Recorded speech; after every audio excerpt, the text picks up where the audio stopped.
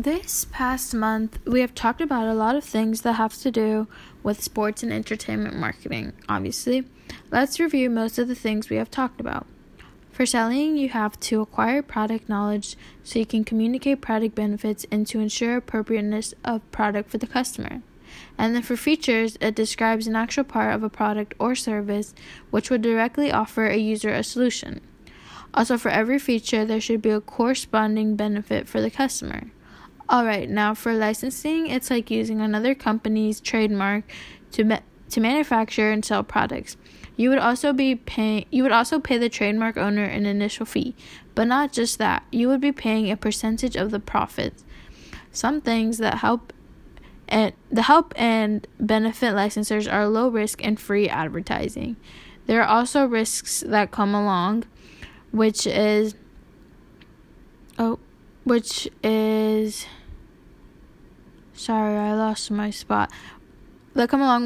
loss of control over reputations, which isn't good at all.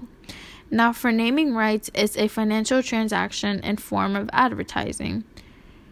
A market is a person who has an unfulfilled desire and is financially able and willing to satisfy the desire.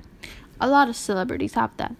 Now, speaking about celebrities, celebrity writers contracts that specify what amenities should be provided for the celebrities when they make an appearance at an event.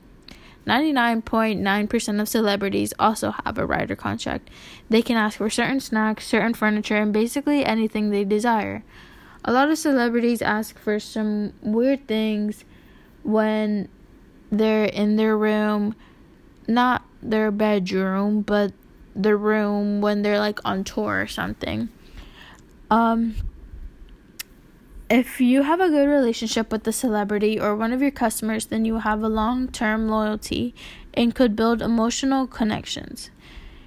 Building emotional connections with them is really important because a lot of people don't know celebrities for who they really are on the inside.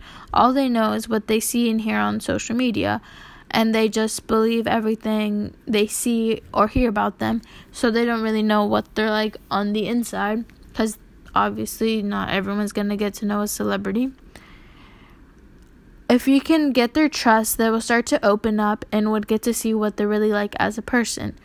You would have to obviously talk to the celebrity for a while and get to know them, and not just treat them like one of your customers, because if you just treat them like that, then they probably won't just open up to you. You have to treat them as if they're a regular person and not just a celebrity.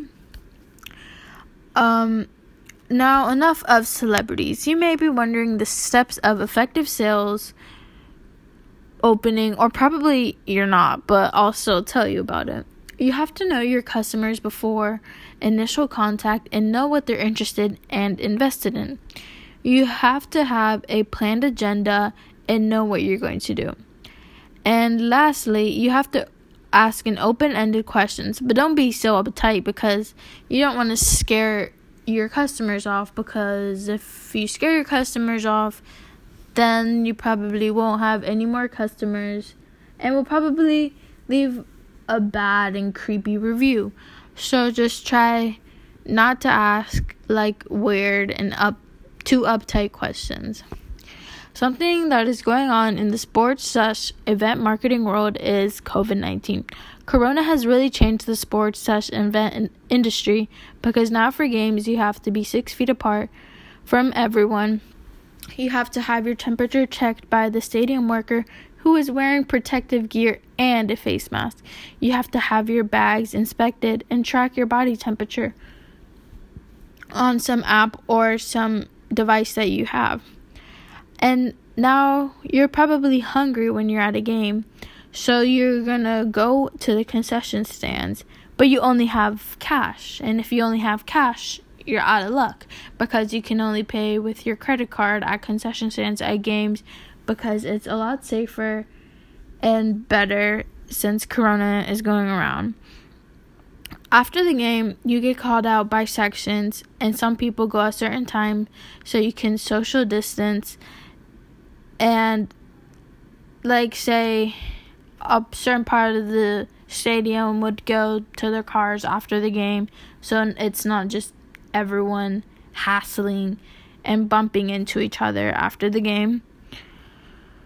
Now this doesn't really sound like a normal way anyone would ever imagine enjoying or going to a sports game, but that's how it is now during this pandemic. Another topic is women in sports. Did you know that 84% of sports fans find women's sports more inspiring and progressive than the male version? Consumers want their brands to stand for something, and equality, diversity, and inclusion is most of what they want.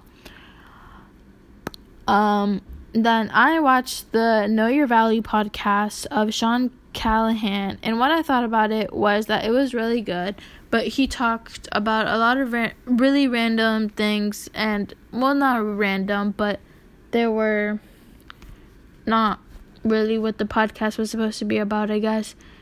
But he talked about a lot of stuff before he actually got to the point of the podcast. But I think the podcast was really good. I don't think I'd watch it like ever on my own free time, but I think it was a really good podcast.